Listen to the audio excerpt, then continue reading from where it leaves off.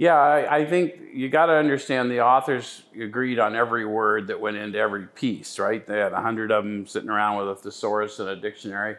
And so when you look at a word that's weird, out of place in that description, it didn't say to tell other alcoholics precisely how we've recovered, which is, if you wrote a newspaper article, you're telling people. But they wrote a textbook, if you would, or some kind of an instruction manual to show others. And what they didn't really probably understand at the time is they were trying to paint a picture with their words. But the other thing that has to happen is somebody had to show me.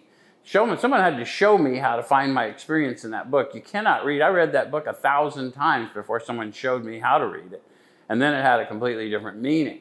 And that's what our product's trying to do. We're trying to replicate what they said.